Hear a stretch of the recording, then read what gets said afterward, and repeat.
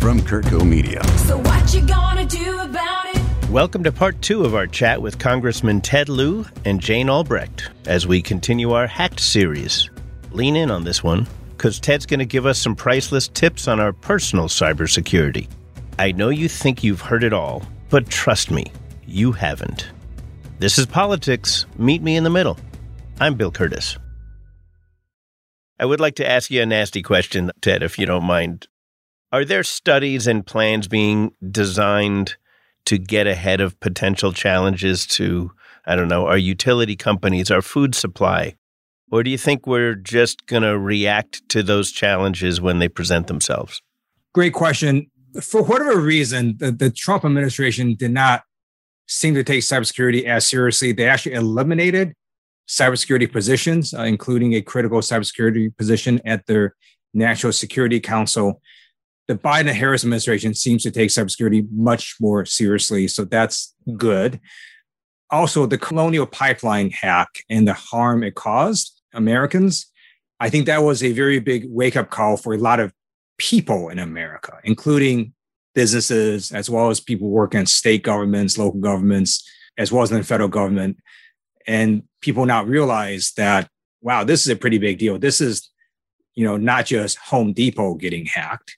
This is potentially a hack that could, severely affect the quality of lives of a lot of Americans. And now that that's happened, I am hopeful that when we get not only legislation passed on cybersecurity, but also more funding devoted to cybersecurity, and hopefully more businesses to really wake up to the threat that they're facing.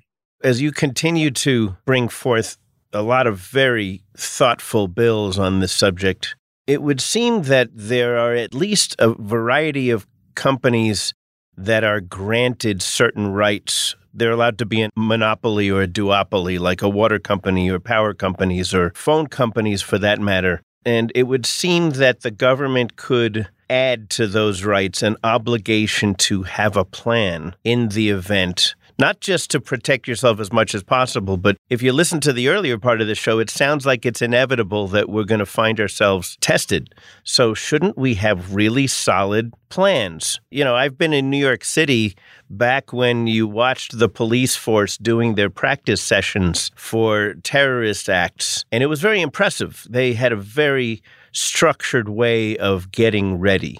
Are we getting ready in the private sector, especially for companies like water and power? I don't know the answer to that.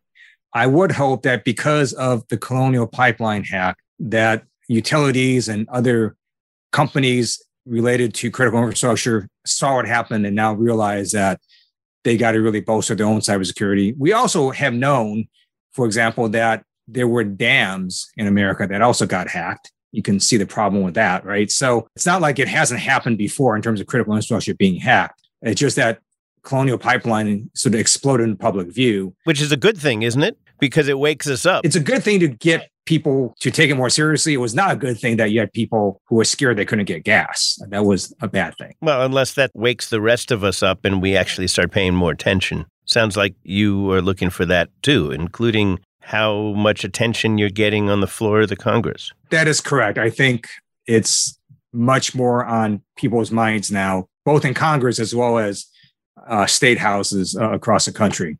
I want to talk about cryptocurrencies, bitcoins, and what have you, and on a couple of different levels. There's an area where it seems like right now our government has absolutely no control over what's happening, and it's being used, actually it's being abused in such a way where it becomes a method of payment that is least trackable. On the other hand, you've got to actually raise a small flag and say that when the Department of Justice just got $2.6 billion back of the ransom that Colonial Pipeline paid. How did that work? They actually can trace it and bring it back? Can they actually stop crypto from being an answer for ransomware hackers? I commend the Department of Justice for recovering the majority of the funds back that Colonial Pipeline paid to the ransomware hackers. Usually the hackers win. And this is one of those instances where the good guys won. I do commend the Department of Justice for being able to do that. I don't know enough about that particular investigation as to how they exactly did that, but I am glad that they were able to do it and recover most of the funds. Do you think there's any kind of controls in the future of cryptocurrencies that the government will be able to exert? I'm not sure how the government would do that, just the way cryptocurrencies are designed. At the same time, look, I note that currencies in general are not traceable, right? So cash is generally not traceable. Cryptocurrency is just another version, another form of it. So the hacking problem predated cryptocurrencies. It's going to occur whether or not we try to make cryptocurrencies more traceable, even if that's possible. I'm not sure it is. But the primary problem is people not having technology to protect their businesses and employees or themselves engaging in bad cyber practices. The problem with cryptocurrency is that if the government doesn't get a handle on it and cryptocurrency goes mainstream, it's a huge boon to organized crime in all sectors of all types. So while eliminating the middlemen of the bank may be appealing, it's a cost sector. This is something that the technology world's going to have to settle out. If governments can't control a currency, cryptocurrency is much more mobile than cash. Cash you have to physically carry to places. It's a tough thing. Is there any talk on Capitol Hill about trying to get a handle on it, or it's just too soon? There is talk. And I think we're going to have to see how it plays out and how it develops. You also do have some statements coming from the Department of Justice where they basically say a cryptocurrency in and of itself is not the problem. So I think we're going to have to wait and see, and we'll look for recommendations from the Department of Justice to see what, if anything, should be done in terms of regulating cryptocurrency more. Is it reasonable to think that the government could choose to require private companies not to pay ransomware? I know that the FBI director made that his recommendation. He believed companies should not pay ransomware because it will encourage more ransomware attacks.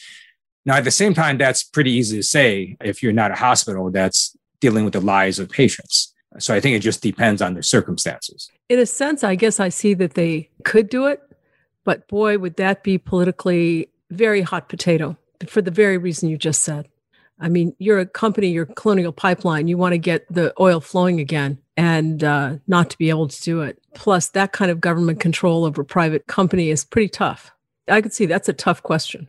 It would certainly seem that it would potentially reduce what seems to be an accelerating problem. Is my perception wrong? Is it not really accelerating? It's just that we're talking about it more? At the hearing today, it was pretty clear that the problem is accelerating. And the FBI director, in response to one of my questions, did say that he believed that we're going to get even more cyber attacks. We don't actually know, for example, how many ransomware attacks there are, because there are companies that pay the ransom and move on because they don't want this disclosure. It's just not even clear how much of this is even happening. But according to the FBI director, he does believe there's going to be an increase in cyber attacks. It won't only make sense because these hackers know that many American businesses are just not that well prepared to defend against these attacks. Are we unique in that, or is this happening all over the world? I wouldn't know the answer to that.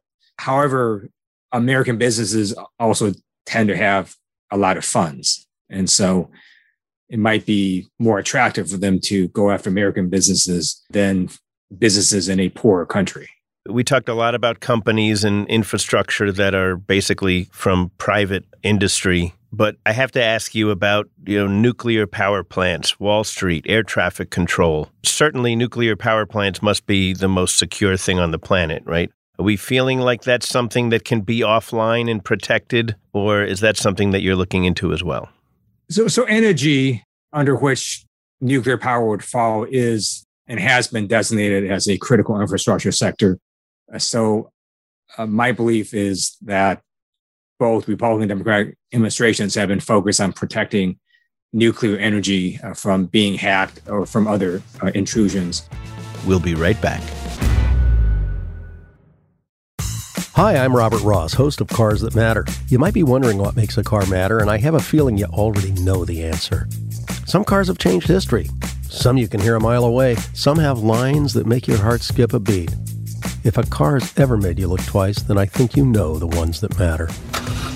Join me as I speak with designers, collectors, and market experts about the passions that drive us and the passions we drive. Cars That Matter, wherever you get your podcasts.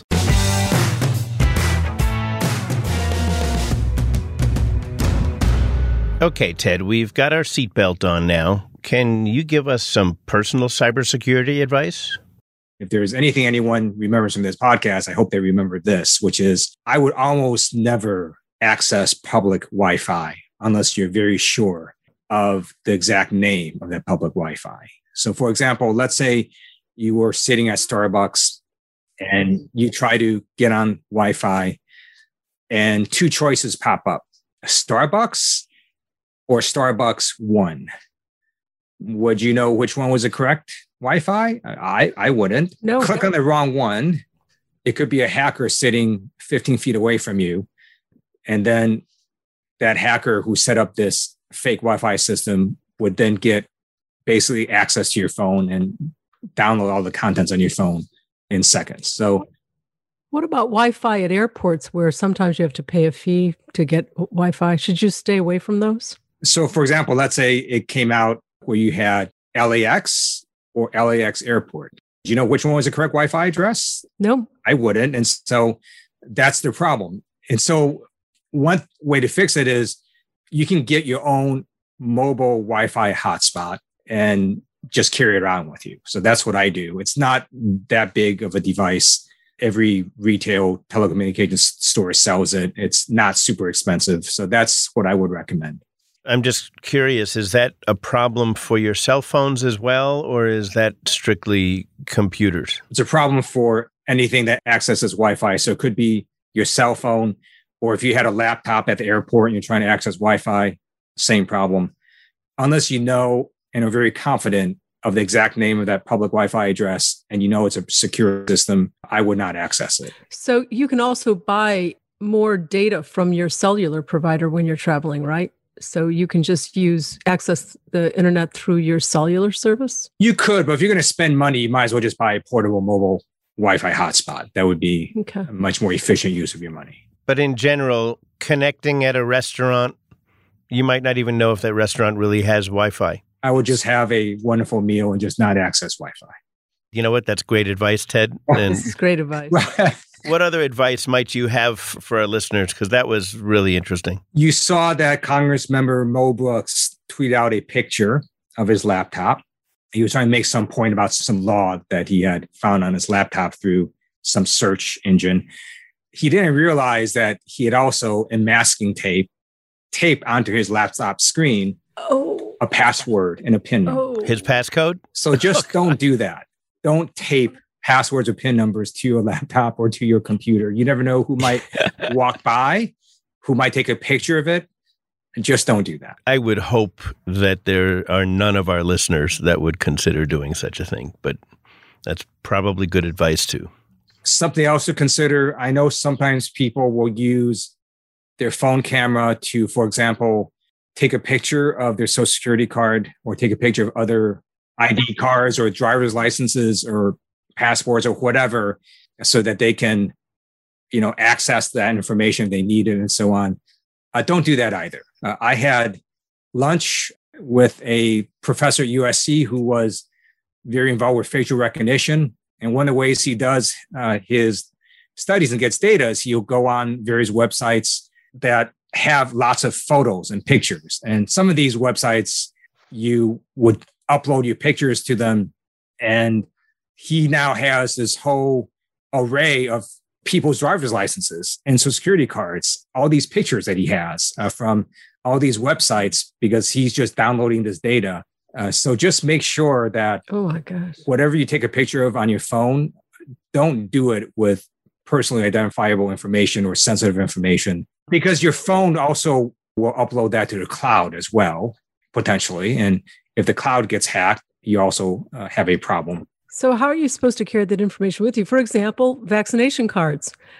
I'm going to go traveling and I'm probably going to take a picture of my vaccination card and keep it on my phone in case I need it. So the only thing on that vaccination card that could be potentially problematic is your birth date. So if you really wanted to, you could put a masking tape over your birth date, take a picture of it. But if you took a picture of your Social Security card, you could see why that's a much greater problem.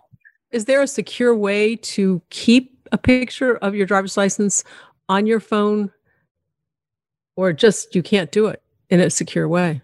I wouldn't do that. I mean, same thing with credit cards, just about anything. Interestingly, even a driver's license. Well, for example, a lot of people have very legitimate reasons. A lot of transactions are done by electronically digital signatures these days. And more than once recently, I've had to take a picture of my card, scan it, and then email it, even if you upload it securely for these documents. Sometimes medically they need it. So that's pretty tricky. Yes, if it's something that there's sort of no other way to do it, I think it's fine to do it. Just make sure you delete it and then go to your deleted file folder and delete it again. So it's gone from your phone. Yeah. When you delete it, does it get erased off the cloud if it's gone up to the cloud automatically? If it hasn't been uploaded yet. Yeah. Okay. But on your iPhone, for example, if you delete a picture, it doesn't get deleted. It actually goes to a deleted file folder first. Right. But then Apple Cloud would delete it at some point. It depends on when your phone uploaded that picture. But most of the time, it doesn't immediately upload the picture. Actually, I just got a note from our producer, Joey. He asked about Apple Pay and the fact that when you have your cards in your digital wallet, is that an issue? Apple is generally pretty good about cybersecurity and protecting privacy. But it's a picture of it in your phone, essentially. Now, I mean, there's a risk, right? Anything potentially could be hacked, but Apple's generally been pretty good in protecting consumer data. Interesting. On Medicine, We're Still Practicing. Join Dr. Stephen Tabak and Bill Curtis for real conversations with the medical professionals who have their finger on the pulse of healthcare in the modern world. Available on all your favorite podcasting platforms. Produced by Kurtco Media. We're back with Congressman Ted Lieu and Jane Albrecht. Ted, I'm sure that you would agree, this is pretty sad, isn't it? That we have this level of concern. We have an interesting society where I don't know about you, but I'm going to go through and delete a whole bunch of photos from my phone after this conversation. And then go to your deleted file folder and do it again. And then I'll do it again. I've got one last question. We all suffer from scam and spam phone calls, as well as the scam emails. But it doesn't seem that the U.S. government, for all its efforts, can stop these calls, even though we report them to the Federal Trade Commission. Why is there any hope that the U.S. government could be any more effective against all these ransomware operators? It would depend on, I think, two things. One, how early in the process the federal government is engaged. And so if you're part of a business and you do get a ransomware attack, I would contact the FBI immediately. If they're engaged very early on, that would make a difference.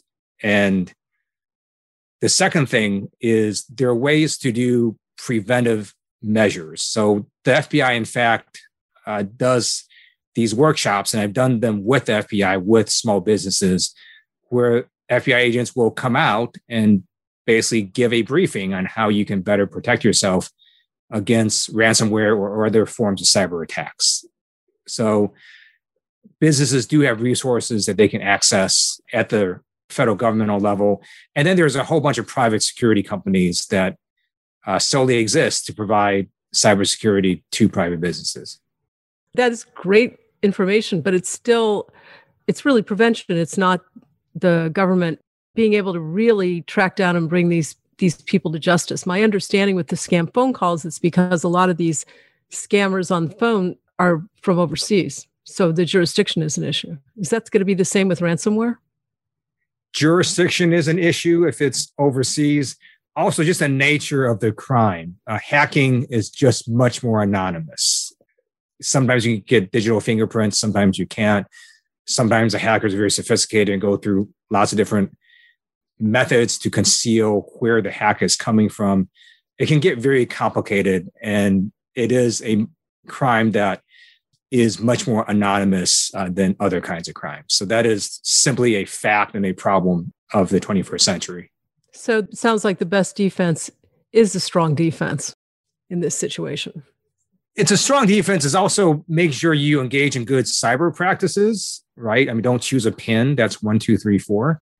But also to think about what it is that you absolutely really need to put out there into the internet. And if you don't need to put out there in the internet and it's confidential private information, don't do it. So I think if you just sort of do a little more thinking every day on what could potentially be hacked, it might alter what you're more willing to then, stick in an email or take a picture of and put on your phone and so on. And then I would also consider in terms of what you're doing when you're writing an email or doing any other thing and you're sending it on the internet, just assume that whatever you do could appear on the front pages of the New York Times. And if you're okay with that, then go ahead and do whatever it is you're about to do. Oh, great advice, Ted. We appreciate. One thing I wanted to add, because I know this happened to a buddy of mine, sending wire instructions by email seems to be a real problem, at least without getting verbal confirmation, because apparently people get into your email, they change the wire instructions to their account that they open for 15 minutes, they get your accounting department to send a whole bunch of money, and somehow banks can't seem to follow that money, and it's just gone. And I've heard a bunch of these things happening. That's correct, because, again, you're not quite sure, right, that whoever it is you're communicating with on email is who they say they are, right? It's really nearly impossible to know that unless you're doing something in real time with them and you hear their voice or see a video of them in real time. So, for example, let's say someone is able to hack into your email. Well, then they're you, right? When they start sending out those emails. And if you've got friends, they won't know it's not you when they read an email from that hacked email with your name on it. And that is one of the problems of the 21st century, this anonymity and not being 100% sure that who you're communicating with is actually the person that they say they are. What about something we all have to do in this world, in this cyber world, which is today, if you want to have your contacts on more than one of your devices, your computer and your phone, maybe your iPad, second computer, or your calendar, if you want to be able to access it from any device, there's not much choice anymore than to let Apple or Microsoft upload that into the cloud. There, for a long time, I actually tried to sync directly between my phone and computer, and it worked, but it's not possible anymore. Plus, Microsoft, even the documents you create onto your computer, they're forcing you to use the cloud. I resist to the strongest degree possible, but I guess there's a certain element where can you still fight this, or you just have to sort of, to a certain degree, go along with the flow? So clearly there are advantages, actually quite a bit, to the cloud, right? There is an advantage to having a document in the cloud that you can edit and access from anywhere, and that multiple people could edit, simultaneously and so on. So there's a bunch of advantages, and it doesn't take up storage space on your computer or your phone. The disadvantage is if it gets hacked, a lot of people are in a world of trouble. And so that's just the world we live in. Right. I guess the only saving grace for me is knowing that if the Apple cloud gets hacked, I'm way down the list as far as interesting people to attack. There's got to be some solace in that. Ted, thank you so much for joining us again. You haven't heard The Last of Us. We're going to ask you to come back. We appreciate your remarkable candor and insight, and in this case, advice. Thank you so much. That's it for our Hacked series with Ted Lieu. Thanks so much, Ted, for guiding us through this cyber labyrinth. I'm sure going to change a few habits after this episode. Don't forget, you can follow Ted on his formal Twitter at RepTedLieu, RepTedLieu, or his own Twitter at Ted Lieu. And thanks again, Jane, for all you do to forward this show. And if you didn't listen to part 1 of this series, go back and check out the last episode. You owe it to yourself to understand what's really going on in cybersecurity these days. And to you listening, don't forget to hit that follow button so you don't have to hunt around for the next Meet Me in the Middle. And thanks to our producer and editor, Joey Salvia. Music for Meet Me in the Middle is composed and performed by Celeste and Eric Dick, and the executive producer for this episode is Stuart Halpern. By the way, send this episode to someone you know who should be a little more informed, or at least a bit more middle. See you next week, everybody. It will be okay. From Kurtco Media, media for your mind.